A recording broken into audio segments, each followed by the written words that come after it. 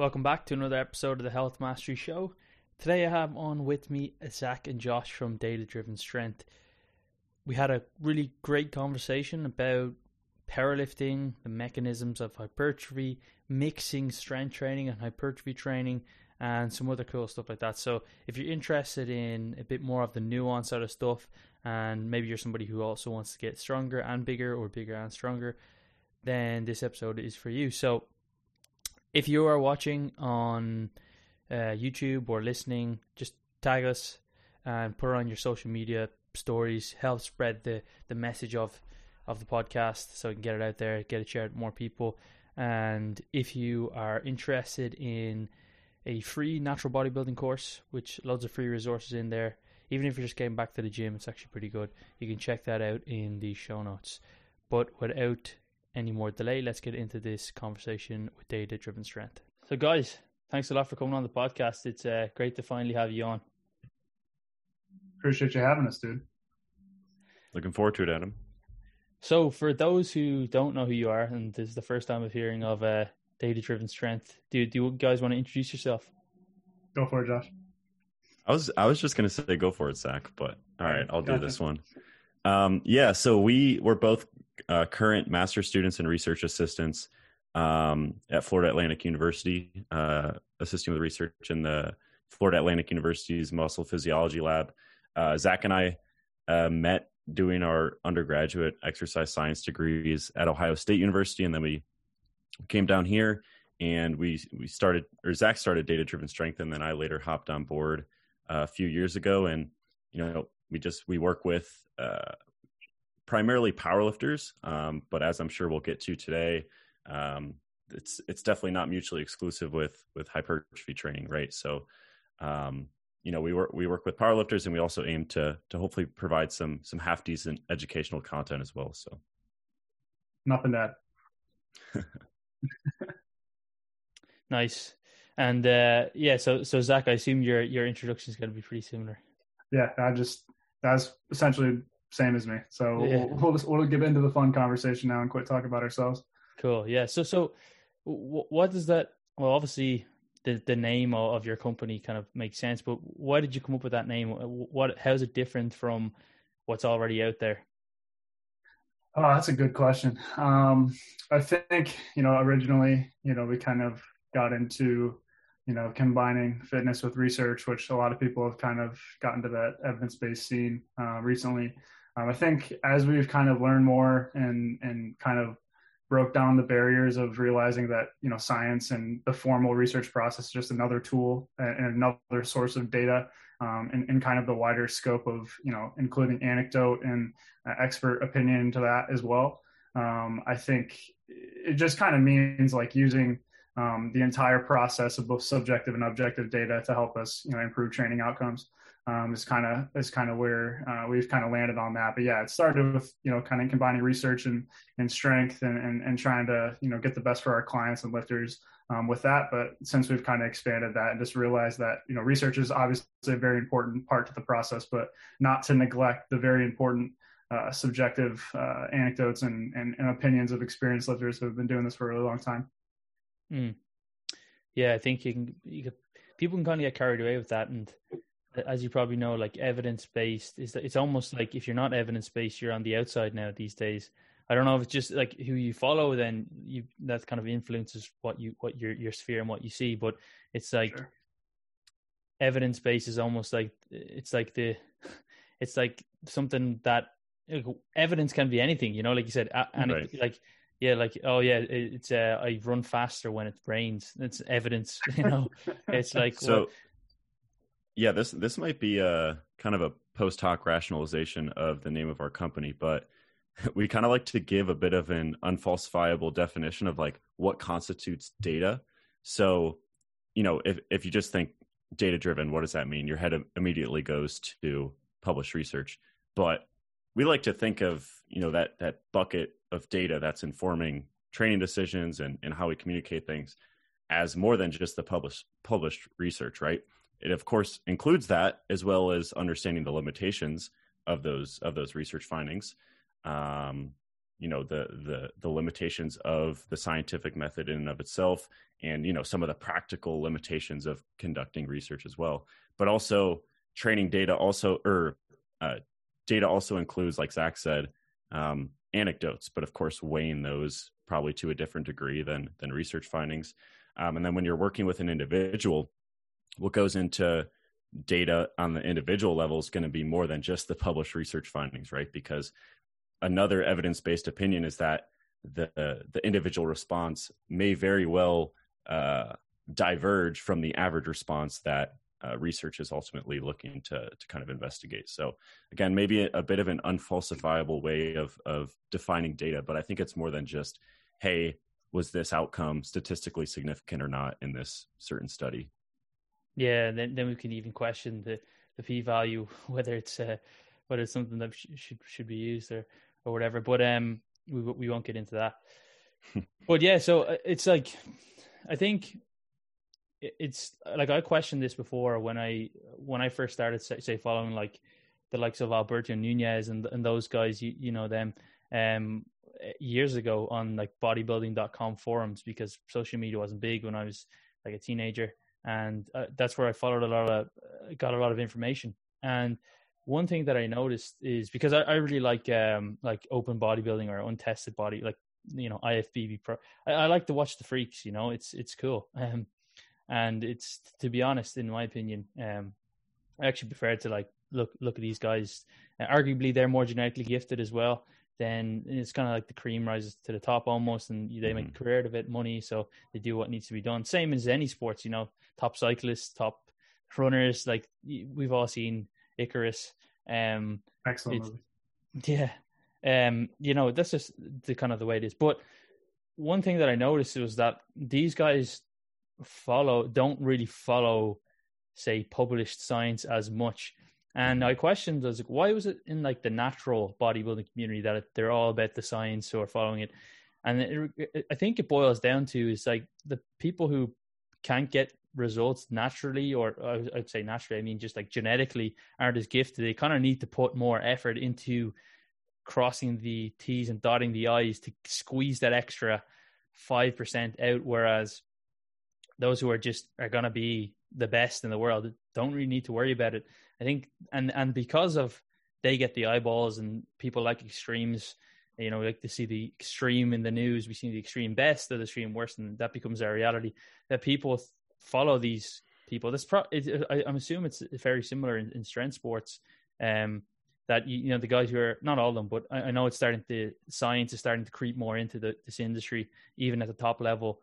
But a lot of these guys get the results in spite of what they do with the less than optimal kind of training plan or nutrition plan or lifestyles, and people then think that's the way to do it. What are your opinions on that? I've actually thought about this recently, so I'll jump in here. I think you hit the nail on the head there, Adam. Just kind of like, if I'm not the type of guy that can walk through a gym and just get way bigger and way stronger, probably going to take a little bit more of an analytical approach. And something that I always like to keep in mind is that, we were kind of talking about like individual responses a little bit ago to resistance training interventions.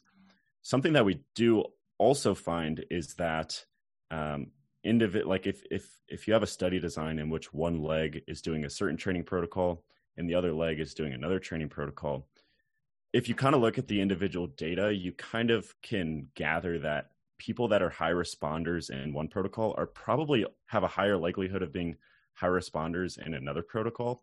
So again, that's not to say that if you were a low responder in one leg and kind of, making appropriate changes to your program, you can become, you can actually respond to the training. But basically what it boils down to is I think high responders are going to be high responders. So that's just something I like to keep in mind. And another point here is that there are a ton of ways to get bigger and stronger. There can be like completely opposite ends of the spectrum in terms of training philosophy, and people still get bigger and stronger through both of those avenues. And there's probably a bit of like a selection process there of maybe the type of mindset, like what makes that individual tick. If that individual like really got into training because it's an outlet for them and they really like training to failure, and that's just kind of what makes them put effort in and continue to show up, maybe they're going to go down, maybe a different route than somebody that comes to us and they're like, hey, I've really struggled with managing fatigue. Is there any way, we can kind of adjust the protocol to get a sufficient dose of training and still progress? So I think there's a bit of a selection process there as well. And just keeping in mind that there are a lot of ways to get stronger, and there's no one size fits all approach is kind of where my head goes. That's essentially what I was going to say.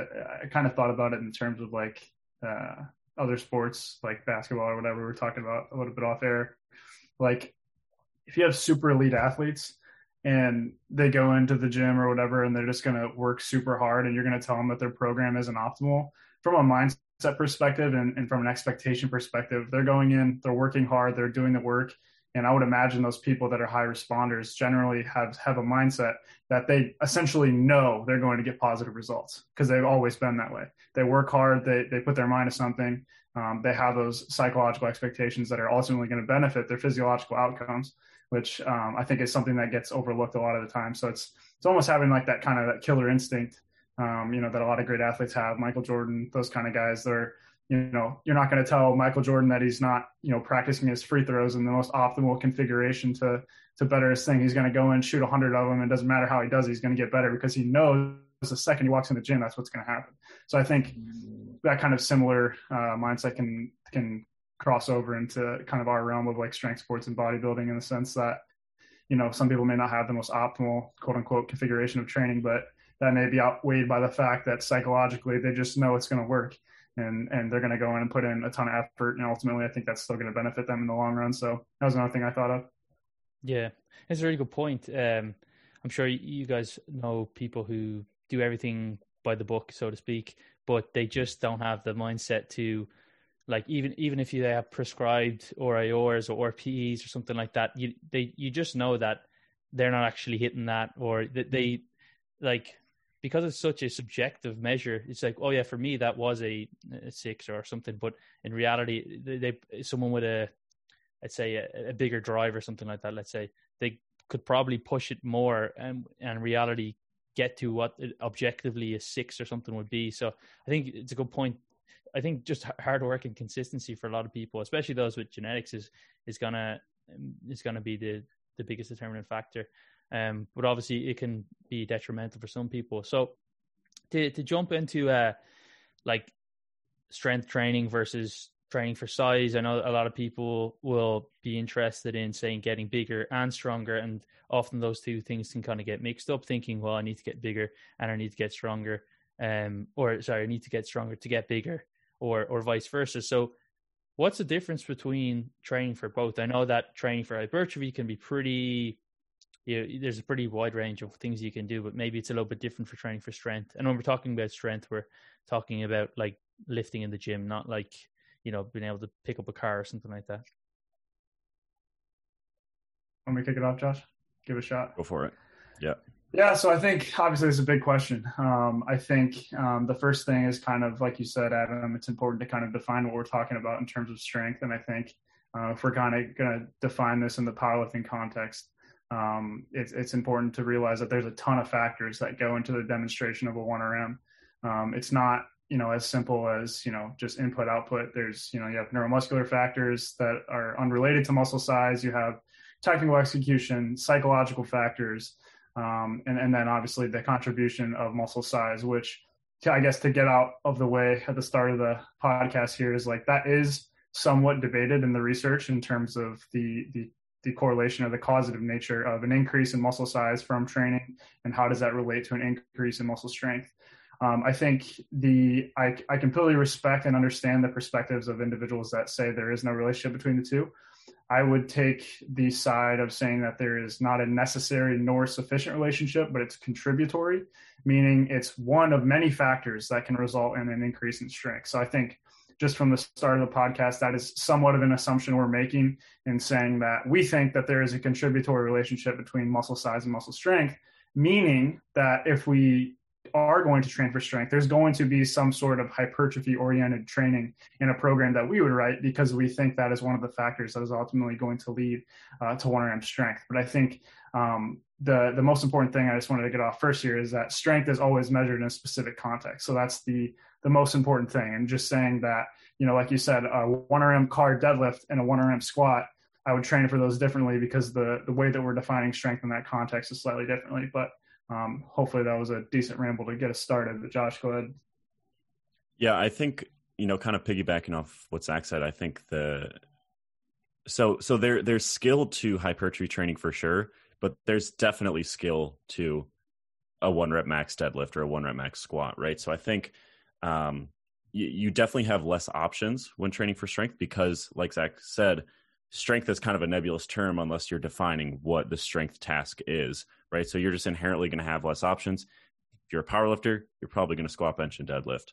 And then, kind of on the flip side of that is that I think we like to frame hypertrophy training as definitely being more forgiving. So there are a ton of ways that you can get quote unquote optimal or at least near optimal hypertrophy outcomes.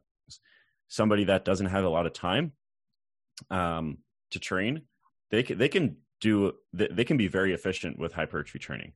Now it's not to say they're going to eke out every last, microgram of muscle mass in their training career, but one set taken to true concentric failure, that can be a very effective training program. Now, do we think that spending more time in the gym, probably keeping some reps in reserve and doing multi-rep protocols is better? Yeah, probably. But point being is hypertrophy is very forgiving, right? You can use heavy loads, you can use lighter loads, whereas for strength, you're probably going to want some, a pretty high peak intensity.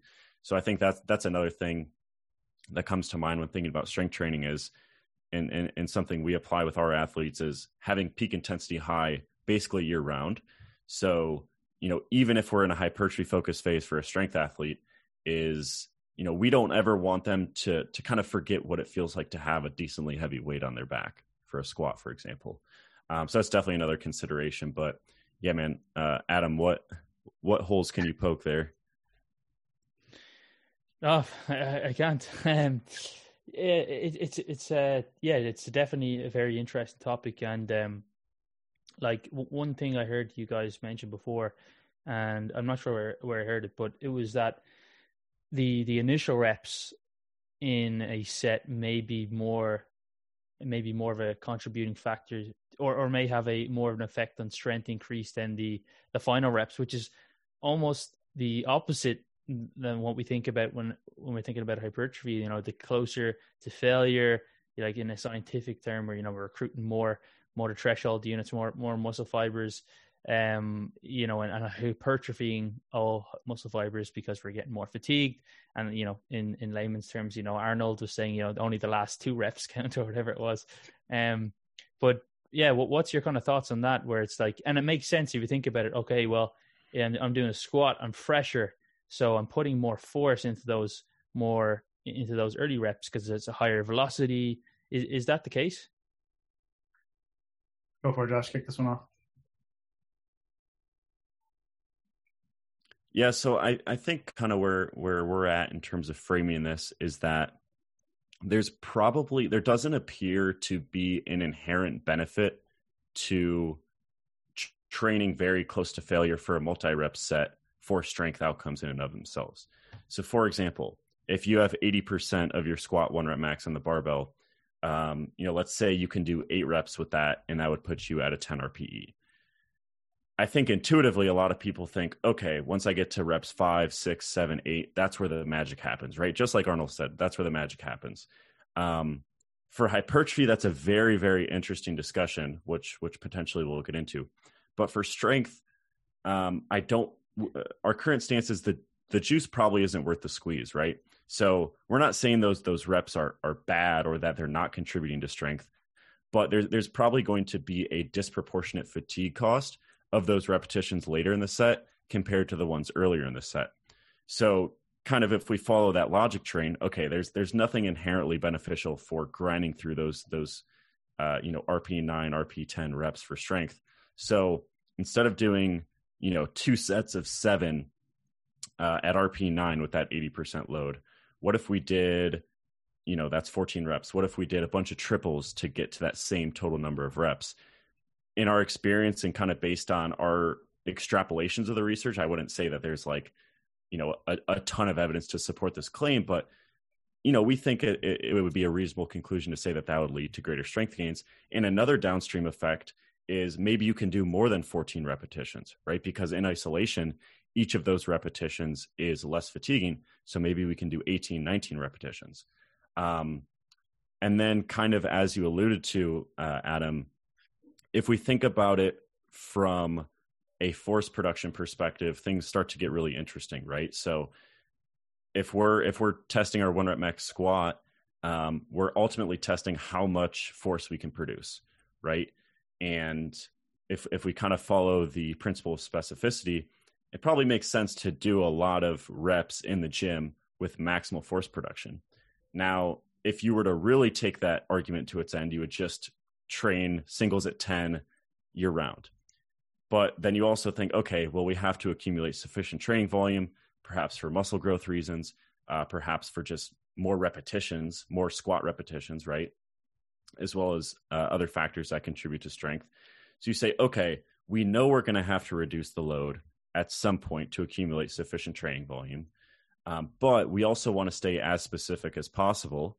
So how can we have high force production for that back off work? And basically, if we think about a multi-rep set to failure, you definitely don't get stronger within that set, right? You definitely can't produce more force as you get more and more tired within a set.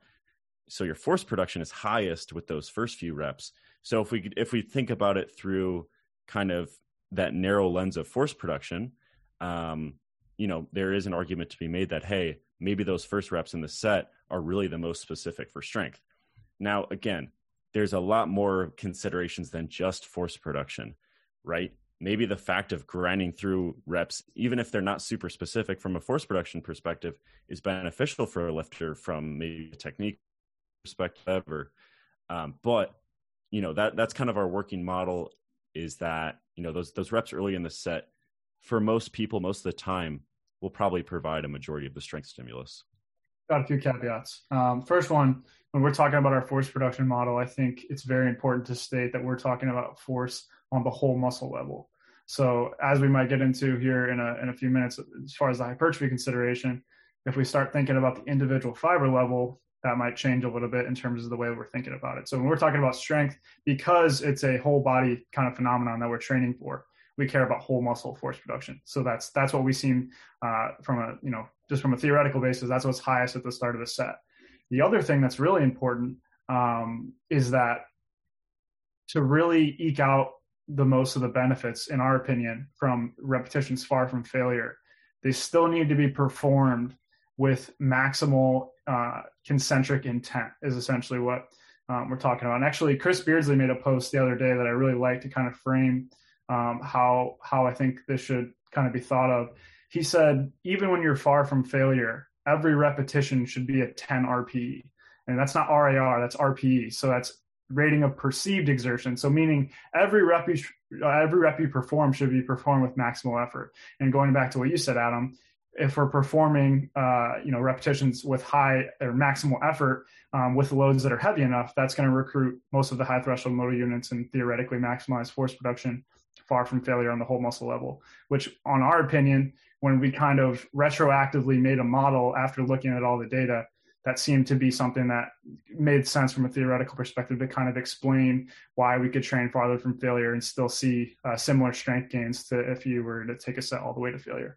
And I think that also has some implications in terms of the force you're going to produce farther from failure. If I'm just kind of cruising through a repetition, that's going to be producing less force if we're just using the basic physics equation of force equals mass times acceleration, at a given load. If I'm accelerating that weight faster by using maximal effort to do so in the concentric, that's going to be more force production. And theoretically, if we're doing that with more reps, that's going to lead to a total force production that's higher than if we weren't using maximal effort every time. And we think if you're going to try to kind of maximize the effectiveness of these kind of protocols farther from failure, that's definitely what you're going to want to do.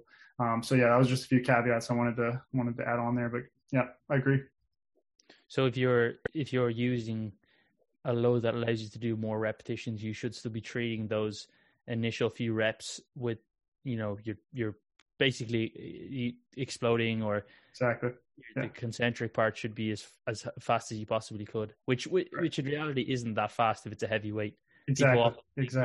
Well, he's gonna jump off the ground. That's a really good point. Like 150 kilos. You're not gonna exactly. So we try to always kind of capture this discussion in the sense that we're generally talking about loads that are greater than 70% of 1RM. So like you said, even though you're training fast, that in a relative, like an absolute sense of resistance training, that's still pretty slow. It's just you're trying to move a given load as fast as possible. Yeah, it's not like you're doing like jump squats or something like that. Exactly. Yeah. So then, I guess, Zach, you mentioned there when force is, it's like when we're training for force or we're expressing our strength, we're recruiting all muscle fibers. Do you want to talk a little bit more about that and how that's affected throughout the set and as we get closer to failure, and what that means practically? Yeah. So, I mean, the first thing to state here is I'm not going to try to pretend that I'm a motor unit physiologist by any means. This is, definitely something that we're still learning a ton about and could change our minds on. But at the current moment, kind of extrapolating some of the data on this stuff, there's a really good modeling paper by Potvin that Greg Nuckols actually had in his article, kind of talking about the effective reps model, if you're familiar with that, that we think is pretty helpful in this discussion. Now, the caveat there, that's isometric research, which is a little bit different than what we're talking about. And so we can kind of cross the gap a little bit with some of the EMG research, although there's other stuff out there to say that EMG definitely shouldn't be used to directly infer like the hypertrophic potential of a repetition, for example.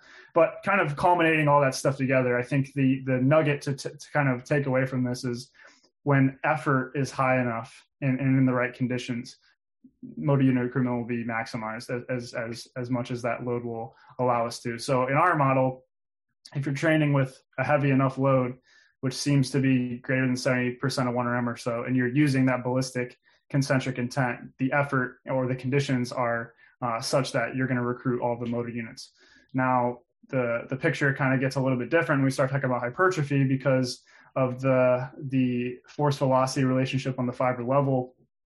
If we actually have a slower contraction while trying to move that rep as fast as possible, that actually might lead to more tension on the fiber level, which if we want to go into the hypertrophy kind of discussion, theoretically that could lead to greater anabolic signaling and all the good stuff for muscle growth. So I don't even know if I answered the question, but that was just kind of my ramble on that. Effort matters for motor unit recruitment, but I think it's interesting though, because I think I've seen some other data where I think, the kind of the general stuff I see this discussed is that we need to be really close to failure to maximize motor unit recruitment. I've also seen some stuff where like really ballistic contractions with like 20%, as long as you're doing that with extremely ballistic contraction speeds, can still elicit really, really high motor unit recruitment. And sometimes I've seen maximal. So I think the nugget I still like to come back to is that effort is what kind of dictates that. And then we can kind of talk about some of the nuances there. But yeah, back to my first caveat, not a motor unit physiologist by any means. It's just my understanding of the topic at the current moment. So just to jump in here quick, I think, again, kind of going back to talking about our company name, like data-driven strength, what does that actually mean? It's, yes, looking at the published research, but also understanding the limitations. Part of the limitation in this case is, like Zach said, we're not motor unit physiologists, but I would bet that even if you ask like the most knowledgeable person in the world on this stuff, that they would have all the answers. They would probably be the first to point out the things we still need to figure out, right? So again, is that a limitation of research? No, but it's still something that it's a gap we have to fill when applying these things in practice, right? We can't just be nihilistic when writing a training program for an individual, right? And then the next point I would say is, this is why we put a little bit more emphasis on the longitudinal research and then work backwards. So Adam, you had mentioned like kind of our model for strength outcomes and how proximity to failure influences that. We didn't necessarily go into analyzing that literature saying, this is the model let's see if it fits. It's more like, okay, this is the trend we're seeing. Let's work backwards and let's see if we can develop some sort of working model. And then we can use that model to develop hypotheses. And then when we read new research, we can say, does this hypothesis predict the outcome we see? And it does a good amount of the time. Sometimes it doesn't, right? Things can get interesting, right? So again, point being is there's still a lot of stuff that we just don't know for sure. And also, second point is we generally like to lean on the practical research when we're actually thinking about applying this stuff in the gym. Yeah, for sure. You just discard the stuff that doesn't agree with your hypothesis. That's a joke. Yeah, so yeah, you made a good point around the like the recruitment of all motor units. Where I think I read before where if you just jump, you can recruit. So I think, like you mentioned, Zach, it's the recruitment of all motor units, but at a slow speed. But when you're trying to push it fast, not a slow speed where you just I'm just going slow. So I'm recruiting all, and I think that's where and then when we start to talk about the kind of hypertrophy side of things, that's when people can get caught up in the slow reps, or you have to like do super slow reps because it's just for various reasons that people give. But so then we're talking about what you just mentioned there around how it potentially may differ from hypertrophy training. Do you want to touch on that a little bit? Yeah, so I think this is something we've thought quite a bit about. We recently wrote an article kind of touching on this topic in terms of like proximity to failure and resistance training, which is generally the way we kind of talk about the differences between the two. Because like we said, for the most part, hypertrophy training is the way I like to describe it. It's kind of like choose your own adventure. Like you can high loads, low loads, machines, free weights, fast tempos, slow tempos, so long as effort's sufficient in that case. And like you can just do a ton of stuff. And from like a higher level perspective, we think that the proximity to failure thing is probably one that might differ between the two. But again, when we kind of look at the research from a broad perspective, and especially with heavy loads, we think that there's a chance that once the load is heavy enough and you're using that, maximal concentric intent, you can probably still stay pretty far from failure and might maybe even out of that typical kind of effective zone of like 0 to 4 RER. That's pretty common to hear. We think from a practical perspective, that's a really good recommendation because as we were kind of talking about earlier, you layer on the fact of RER accuracy issues of somebody saying something's, 2 RER when in reality it's 5 RER. And that complicates the issue a little bit more. So if we're making our recommendations a little bit closer to failure, that's probably going to make sure that we're within whatever effort threshold is necessary to maximize growth. That's going to help with that. But yeah, I think in general, kind of our reading of the literature, you can probably stay a little bit farther from failure than maybe is commonly said, so long as the conditions are sufficient, which is like a load somewhere above a 10 RM and you're using maximal concentric intent. But in general, I think from a hypertrophy perspective, the other thing we're not totally sure on is metabolic stress and kind of how that fits into this equation. I think it's pretty common to hear nowadays that mechanical tension is the primary driver, which we would agree with that. I do think if you're kind of like taking our strength stuff, which is, what a lot of people will kind of hear us talk about that. And essentially what that does is eliminates all metabolic stress. So when we're talking about hypertrophy, even for a power lifter and kind of like a periodization model to make sure that we're not putting all our eggs in one basket that, like we said, we're not totally sure about. We have a model, but when new research comes out, we don't know if our predictions are actually going to be accurate with the new stuff that comes out. So we don't want to put all of our eggs in that basket if we're not totally sure. So we still like to have some training that's closer to failure, pretty typical hypertrophy oriented training in that 6 to 12 rep range, somewhere 1 to 3 reps in reserve. So I think, again, I don't know if I even claim close to answering the question, but hopefully that provides some thoughts for discussion.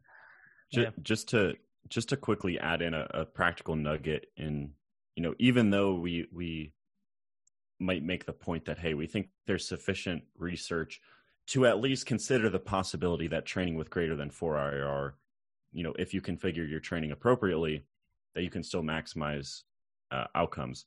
I would add the caveat that in practice, and just from like a recommendation perspective, if you're going to miss one way, like accidentally training too close to failure or training too far from failure, we'd probably rather have you accidentally train too close to failure. Going back to the anecdotes that we talked about at the beginning of the podcast, like it's highly unlikely you're going to not see results if you're training pretty close to failure. So like Zach mentioned in that article we wrote, we tried to really frame it around, hey, this is a tool in your tool belt. It's not better. I can't really think of a case where it'd be better, but if we have a strength athlete who's focusing on hypertrophy outcomes, maybe through, an accessory lift, maybe a hack squat, but we still want them to get, some degree of practice on their competition squat. Maybe we can do sets of 3 or 4 with 80% of their 1 rep max on the competition squat so that they're not smoked going into those hack squats, so they can take them to a true 2 RAR. That's an example of when we would apply these concepts for hypertrophy outcomes. Again, just kind of wanted to add that practical nugget. Yeah, you touched on at the beginning that muscle size, neurological adaptations, and then I don't know if you mentioned it, but like skill, I think you might have mentioned it, are like the kind of primary components to strength. And one thing I've always thought about is, like, let's say we matched like bone length and femur length and pain threshold, etc., and try to boil it down just to those 3 things. Would the likes of like a big Ramy, who's like 320 pounds on stage, if he started squatting regularly, would he be like one of the strongest powerlift? Oh, well, would he? Because maybe he doesn't squat. I don't know. Maybe he just does like hack squats and stuff. And I guess it's pretty similar, but like it's not the same. Would he be like a super strong squatter? Well, it's like an obvious question, but like, would he be the strongest? Right. The question. So I think, this just goes back to how many factors influence strength, right? Like, you did mention holding constant a lot of like the bone and all that stuff. Like there's a ton of like internal stuff to the muscle in terms of like architecture and stuff that impacts. Like an example people always give, like, you see a super skinny dude that like pulling like 600 pounds. It's like, yes, that seems to go against the fact that size helps strength, but there's a ton of like factors we don't even see that contribute to, at a given size, this person can more effectively transmit force to the barbell and all that kind of stuff. So we're kind of talking within an individual. Just from a conceptual basis, I obviously can't say this was a ton of confidence, but if he has a ton of muscle mass and, I think he's going to have a very, very high ceiling for strength expression. It's just a matter of training specifically enough to have all those morphological adaptations in terms of like architecture and stuff. And then also just a ton of skill work that needs to happen with heavy loads for him to kind of increase the ceiling. But would he be the strongest? I have no idea. I think there are probably some genetic factors that training doesn't influence that predispose, some people just to be really, really good at lifting heavy weights, and other people maybe are a little bit more predisposed to size. Like I'm sure that's totally reasonable to think about. And that might, be part of some of the self-selection process. Like everybody has their kind of bodybuilding phase, but maybe that's part of the reason some people really take to lifting heavy weights and some people lift to just, throwing a stringer on and flexing in front of the mirror. I think that's probably part of that selection process. But yeah, I can't say with a ton of confidence whether he'd be the strongest, but from a theoretical basis, if he has a ton of muscle mass that hasn't really been trained to like express a 1RM, I would imagine that, he's got a lot of room to improve there. Josh, I don't know if you agree. No, I would just say, just to sum that up, is all things held equal, I'm pretty confident saying he would be stronger than if he had smaller legs. Like that's just what it would come down to, is right within that individual, all things held equal, bigger legs, stronger, smaller legs, probably not as strong. Yeah. That makes sense. And then to touch on the neurological adaptation bit. So, we kind of touched on a little bit, and I've definitely talked about in other podcasts a lot more depth about training for hypertrophy specifically. But can people control neurological adaptations? And when we're talking about neurological adaptations, what does it actually even mean?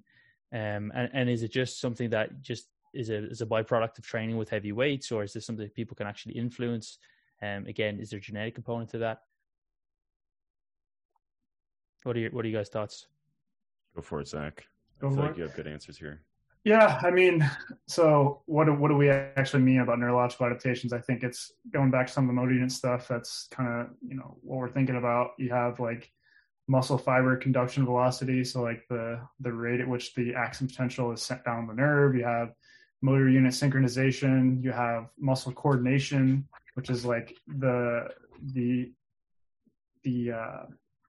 how do I say it? Essentially the coordination between the muscle that's actually doing the work and the opposite muscle that kind of holds the joint in a stable position.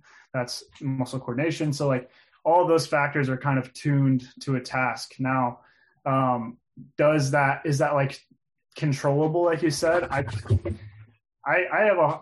definitely not something I've looked into a ton, but I don't think it's like something that's like super duper specific to, like, if I train for, with 80% weights, these neurological adaptations are going to happen. And if I train with 60% weights, it's completely different. Like, I don't think that's the case.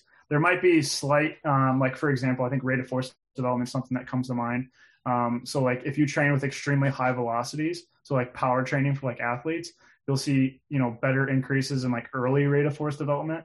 I would imagine that if you train with really, really slow speeds of like very, very heavy weights, you might have better adaptations, like late rate of force development, for example. So there might be like some specific adaptations as far as that stuff goes. But yeah, neurological adaptation is like a very large umbrella, and I don't think we have it fully understood quite yet. But those are kind of the few things that come to mind. And I don't quite remember the other part of the question, so I'm going to punt it to Josh. It's like the third time I've said that, but yeah, I'm really blanking. We'll punt it back to Adam and make sure we actually answer the question. No, I think you answered it. And like one thing I've heard is, and I don't know if it's correct or not, but like at a certain stage, like to get stronger than someone's already pretty well trained is like the only real way they can get stronger is by getting bigger. Let's say the programming is decent. So then that would kind of mean that neurological adaptations and skill to an extent are almost capped. I mean, of course, in the Olympics, for example, they'll train for 4 years to add a kilo on, and they're not getting heavier. So there's some sort of skill improvement, and they've got it down to a T. But is that would that train of thought be right or correct? Where it's like, well, yeah, IPF world, the champion, like if he wants to get stronger, other than improving his skill a little bit here or there, like if he wants to get significantly stronger, he kind of needs to get significantly bigger.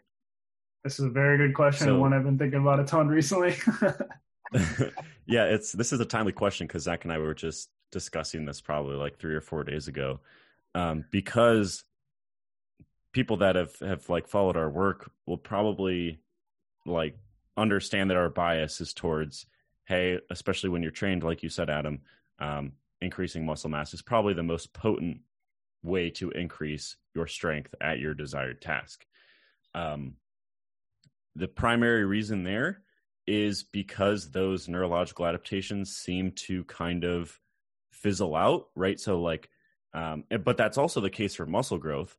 But theoretically, muscle growth is infinitely scalable, right? So to a degree, right? So there's kind of like, there's kind of an asymptote there. So, you probably have like a practical natural limit to the muscle mass you can carry.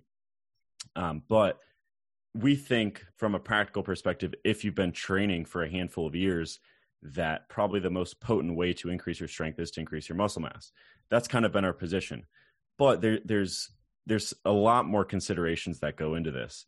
And I think a really big one here is weight class restriction, right? So if you have somebody that's at the top end of their weight class, and that probably in our eyes, your best bet is to increase or improve their body composition. So increase the muscle mass they're carrying primarily in the prime movers for the power lifts. If you're a power lifter, at that body weight.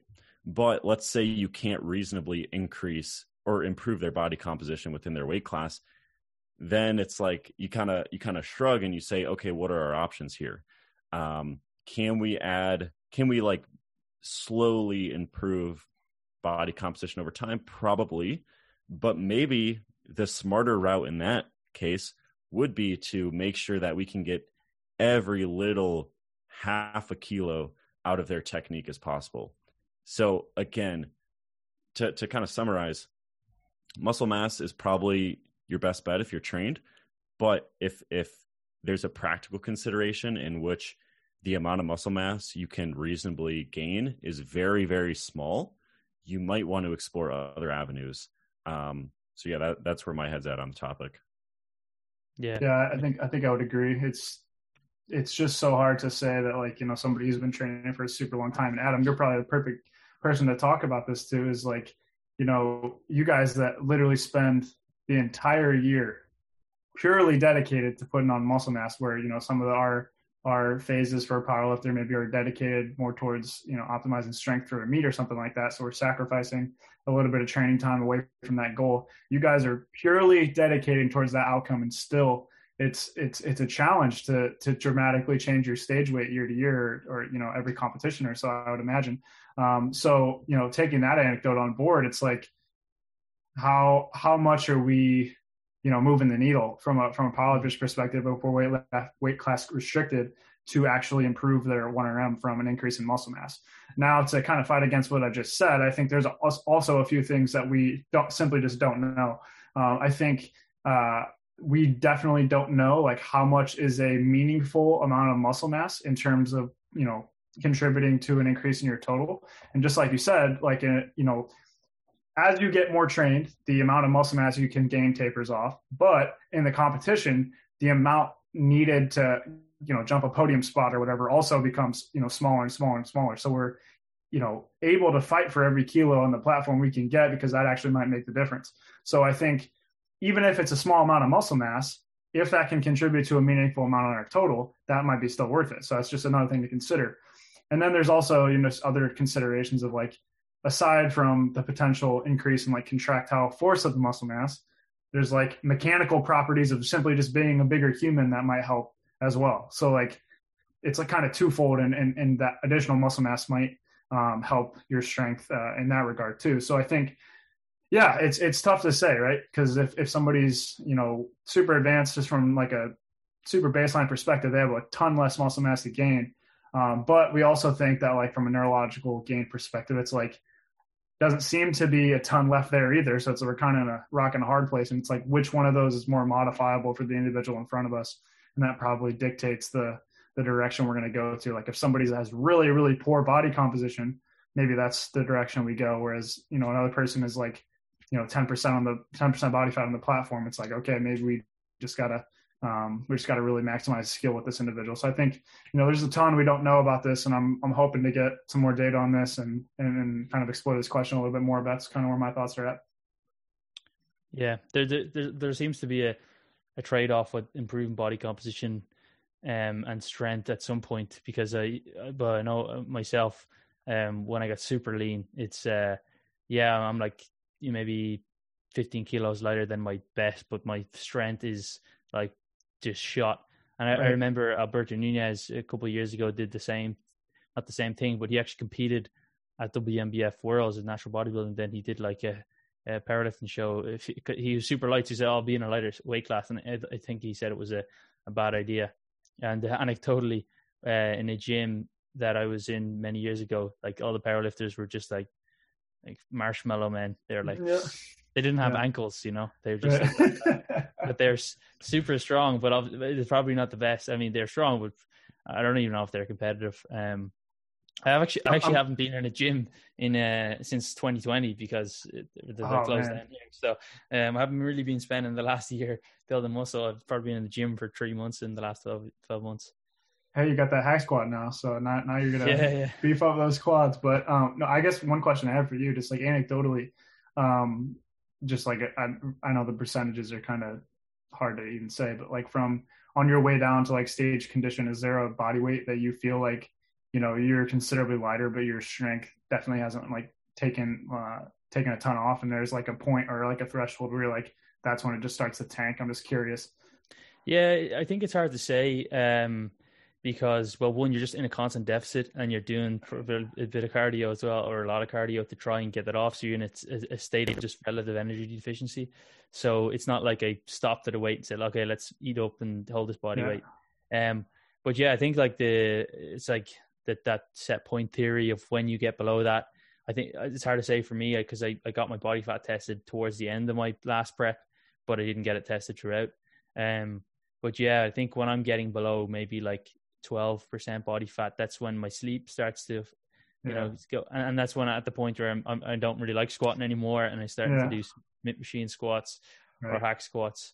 So I don't know. I think maybe it is like the same way when you hear about that body fat set point theory. It's like getting below that, and it's a really hard range to pick as well. I always tell people just like think of your body fat when you're 14 years old, because you don't interfere with diet really before 14. After 14, people start playing around with diets and trying to lose a bit of fat or gain a bit of muscle, and then it kind of skews your natural body fat level.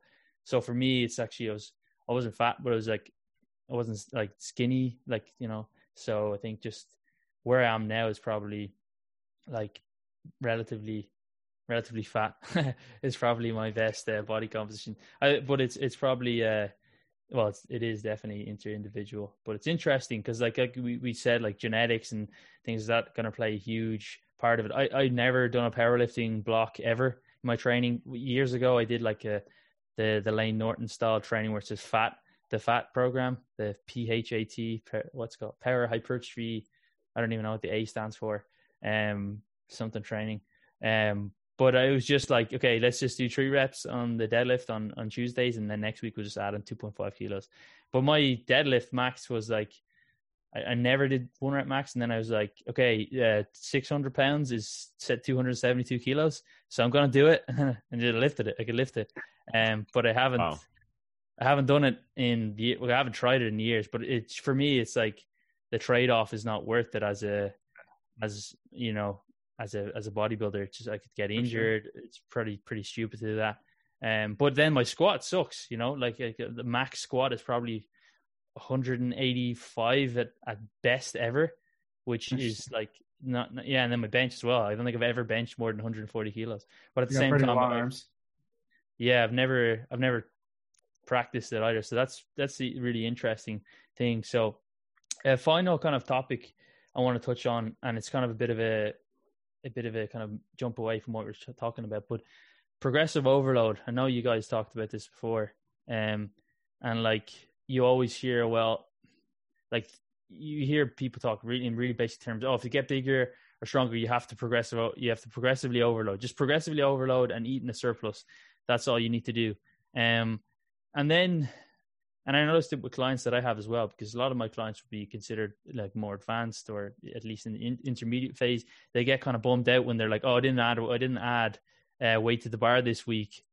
So like, oh, I'm kind of a bit pissed off, or I'm not progressing. And obviously now I've been lifting for like 12, 13 years. That obviously that doesn't happen all the time. So do we add weight to progress and to build muscle or strength, or does our increase in strength or muscle size allow us to add the weight? What do you? Yes. So I think we would definitely shout out to Brian Miner for obviously like framing our thoughts on this, and I'm sure a lot of people's thoughts. I think probably the lens that we like to approach this concept is probably primarily from a psychological perspective. So before I get to that, I would say on such a short time scale that we often get caught up in when we're thinking about progression is like we just don't think like week to week changes in performance are something to get too worked up about. Are we saying that you shouldn't care about your performance and you shouldn't be keeping an eye on it and, you know, keeping your finger on the pulse? Absolutely not. But that short of time scale, there are going to be a lot of fluctuations influencing performance, random noise in the system, right? Maybe there are things you can point to outside of the gym, etc. And in the powerlifting realm, a lot of people will kind of, get worked up if they're triple at an RP8 on the squat is 5 kilos less than last week and think, oh, this program isn't working. What we often like to point out is, no, like at the end of the day, you still got that heavy exposure that's going to improve your skill. That's not to say that triple, that was a quote unquote down performance, wasn't effective. We just got to keep our eye on this, see how it progresses, and let's see how it kind of plays out over these coming weeks. But something I would add is that I think that from a strength perspective, adding load does kind of make sense because that allows us to get closer and closer to higher peak intensities. So something we like to do is throughout the course of a training block is increase the peak intensity that the individual is working up to. So, from that perspective, maybe a proactive increase in load week to week does make sense. But in terms of the actual physiological outcomes, I don't think that, that is actually influencing, kind of the stimulus that we're incurring, right? So I think the biggest thing I like to think about here is just the time scale we're thinking of. Like we often get caught up in, did the last 3 weeks of training work? Whereas we're like, let's take a step back. Let's accumulate like maybe 10, 12, 14 weeks of training. Then we can see whether the training worked. Are you able to use a little bit more weight on your sets of 10 on dumbbell bench press next cycle, right? 12 weeks later. That's something we're interested in, as opposed to how was week 3 compared to week 4. So, Zach, you can fill in any gaps I left.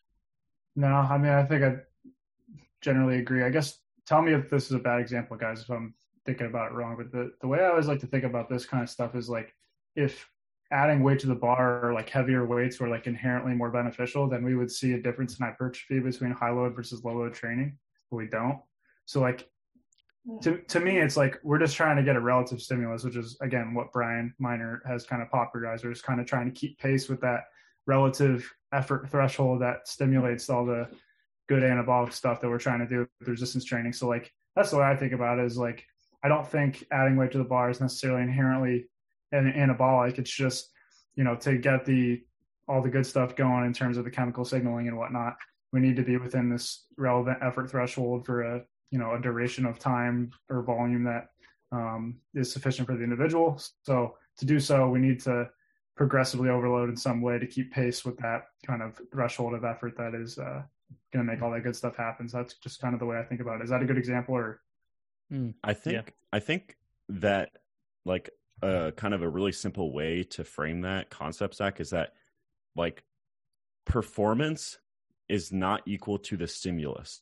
Yeah. Right. So for sure. Another example of this is exercise order. So in the research for hypertrophy outcomes, it doesn't really seem to matter where an exercise is placed within a workout in terms of like how that's contributing to increases in muscle size. So point being is, at the end of a workout, you probably don't have as much gas, or your performance probably isn't quite as high, right? So from a hypertrophy perspective, there doesn't seem to be anything inherently beneficial to your strength levels or your performance, right? Again, it comes down to like the relative effort we're doing. So like whether our 12 RM is very high or artificially low, it doesn't really seem to matter, right? As long as we're kind of meeting that effort threshold that's programmed. For strength, that's obviously going to be different. So using the exercise order literature as an example again, for strength, exercise order does seem to influence strength gains. So putting those exercises you want to get stronger at early in a session does seem to improve strength outcomes compared to if you were to put it later in a session. So I think that can be really helpful for, whether your goal is powerlifting or bodybuilding or a mix of the two. Like for hypertrophy outcomes, the absolute performance doesn't really seem to matter. But for strength, the absolute performance does seem to matter, at least to a certain degree. Another example is that you literally just posted about it the other day, Josh, is like rest, pause, drop sets. I think that's another super common example for like hypertrophy training. If the absolute load matters, those protocols wouldn't be effective because they literally artificially harm your performance, but they, in some cases, seem to be just as good and sometimes a little bit better. So I think that's another example to kind of turn to. Yeah. So let's say you had like a poor day. I don't know. You had a poor day in the gym, but and you were using less weight. or you hit less reps than previous, you potentially could be getting the same stimulus as the good day because the perceived effort or the proximity to failure on that day was actually the same. But then there's probably other factors like you didn't sleep well, so your testosterone is lower. Right. So yeah, but in I think oh, sorry, go ahead. I'd cut him off. No, go on. I was just going to say, I think the factor that we've been thinking a ton about is like, we recently read a review paper on central fatigue, which is, kind of tangential to this conversation, but we think the perception of effort can be manipulated by like a ton of this stuff. So like, it might not be the case that the absolute load you're lifting from sleeping poorly is a bad thing, but if you come into the gym off a poor night's sleep, your ability to reach task failure may be significantly harmed just because everything feels harder from a poor night's sleep. So like that might be something to consider, is like how hard something feels might be impacted by these poor recovery factors. And like, that might be why some people have the anecdote of like saying that you got to maximize performance for hypertrophy. It may just be that what seems to correlate with that is also people's perception of effort gets all messed up when I have poor night's sleep, poor nutrition. I do an exercise later in the workout, that kind of thing. It's just like that ability to get close to failure just seems to be maybe artificially harmed. Yeah. And just to add one quick thing is like, I mentioned the exercise order literature for hypertrophy indicates that it doesn't really matter where an exercise is placed to contribute to increases in muscle size. But again, when we're thinking about these studies, we got to think about the context in which these people are training. There's probably a research assistant right next to them, right? So if you're training alone in your basement and you're coming off a poor night's sleep, or you're late in a session, right? Maybe your ability to get to a true RP8, like it says in the program, is diminished, which I think is often overlooked. Whereas if you have a research assistant next to you, that perception of effort, even though the perception of effort of getting to a true RP8 is harder, you can actually do it because the research assistant is right next to you. You kind of have that extra social pressure, if you will. So again, there's a research and then there's the practical application. I still think that manipulating exercise order for a hypertrophy program is probably smart. I just think it's again, there's a lot of caveats here. So we don't know anything. What do you mean by manipulating is smart? So point being is I still think like a troubleshooting strategy for somebody that's just focused on hypertrophy would be to bump up a given exercise or group of exercises earlier in a session. I think that could still be still improve hypertrophy outcomes, even though the research doesn't indicate that's the case, because we're thinking about the actual human doing the training, not the human that's right next to a research assistant that's making sure they're going to true failure, if that makes sense. So again, this is where different personality types might come in. You might have individual A where, no matter what you say, they're going to bring it. But the other individual is, I know that if things aren't perfect for them, they're not going to get to a true RPA. They'll kind of lie to themselves about their proximity to failure. So like, there's this, like, it's a human that's doing the training in the real world, and their ability to accurately rate that, hey, that set of high bar squats was a true RP8, or their ability to actually achieve that can be diminished artificially, and that might influence their strength gains or their hypertrophy gains. Does that kind of make sense? Yeah, I 100% know what you mean. Like, practically speaking, if someone has a hypertrophy training, that a weak body part, like moving that to the top of the session, it's probably a good idea. Right. Yeah, and 100%, the lab is going to be a lot different when there's I can't even remember the name of the effect, but we see it in dietary recall as well, or dietary tracking. When people know that they're going to be tracked, or they change their actions. I've noticed it firsthand training at home for the last year. I've got a rack. It's just not as good. In fact, I'm actually wearing knee sleeves right now because I was training before this, and I probably still have a few exercises to do, but my training is nowhere near as intense. It's just but in an environment with a gym with other people there, and I even if I'm not like training because I'm trying to look good, it's still different, so that makes a lot of sense.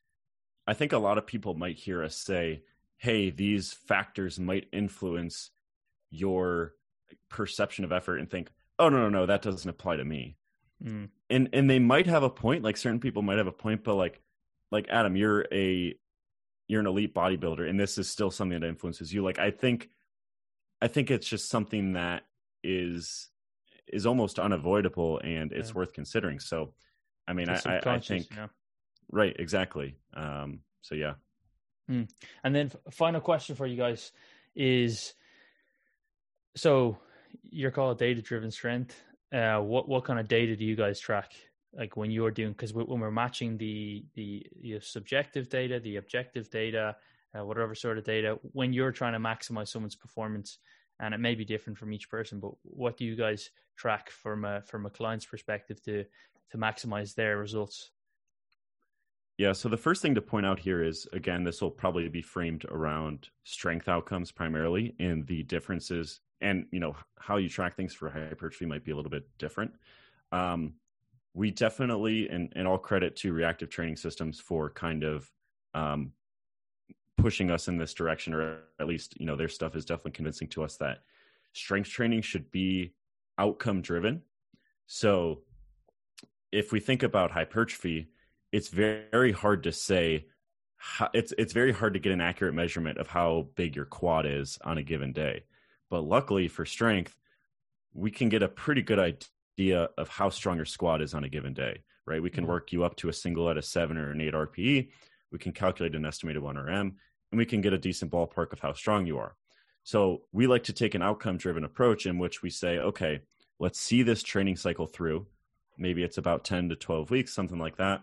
We can see, okay, how did this trend? We're not zooming in too much on any one single estimated 1 RM data point. We can say, okay, in general, was this progress satisfactory? Was it not satisfactory, etc.? Then we can troubleshoot from there. Because going back to kind of that strength versus neural discussion we had, this corrects for a lot of the unknowns in what's actually contributing to increases in strength, right? So, kind of our mental model of, hey, hypertrophy is probably pretty dang important for most people, that can inform the starting point. But once you accumulate outcome-driven training data on that individual, that should probably prevail over kind of your hypothetical thinking, right? If you have indication that individual A, their squat responds to this type of protocol, that should prevail over my intuition or my best guess based on the research. So, and frankly, our biases too, right? Right. The biases are never going to go away, but that at least gets us a little bit closer to having, our biases out of the picture as much as possible. On a shorter term time scale, we do a couple things with athletes in terms of monitoring. So shout out to Drake Easerhot, who is kind of our athlete monitoring guy who has helped us, create some of these systems. So basically we have like a weekly wellness / fatigue questionnaire, and it'll ask questions just related to overall recovery, soreness. We'll also, put a spot in there where the athlete can request changes going forward, that type of thing. And we primarily view that as a conversation starter more than anything. So, if this individual typically rates that their sleep is very good or good, and all of a sudden they say they had a very bad week of sleep, that's something we might want to talk about, right? So to summarize, on the long term, we like to take an outcome-driven approach, look at their training data, what seems to work best, go from there, and continue to kind of explore different options and take notes on what seems to work for them. On a short-term time scale, we think about athlete monitoring as a lot of conversations and finding ways to have conversation starters for that individual. So yeah, those are kind of my thoughts, and Zach, I'll kick it to you if you want to add anything. Yeah, really all I think is always important to encapsulate any discussion on what to track, athlete monitoring data. The principle we always need to abide by is, only track what's necessary and actually is going to influence your management. I think, especially for spreadsheet geeks like us that want to track all this stuff and like try to get all these fancy correlations to like try to optimize things. The reality is a lot of that stuff can give you a false sense of confidence, and it can, just detract from what is actually going to help you change, your decision making or alter your actual intervention with a given athlete. And like Josh said, like honing in on the stuff that is actually going to allow you to be outcome driven or is close to what you actually want to know is usually going to be the most helpful. So like in the example of strength, we use estimated 1RM because it's a slightly less taxing version of a very, very high intensity exposure, because in powerlifting or strength sport, that's exactly what we're training for, right? Like we want to know 1RM.